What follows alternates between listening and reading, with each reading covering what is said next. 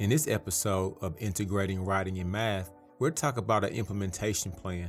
Teachers are required to create an implementation plan to integrate writing and math. This plan will use SMART goals to accomplish this task. To make sure your goals are clear and attainable, let us cover the SMART goals. Specific, which means to be simple, sensible, and significant. Measurable. This goal has to be meaningful and motivating. Achievable. These goals have to be agreed and attainable. Relevant. These goals have to be reasonable, realistic, resource, and results-based.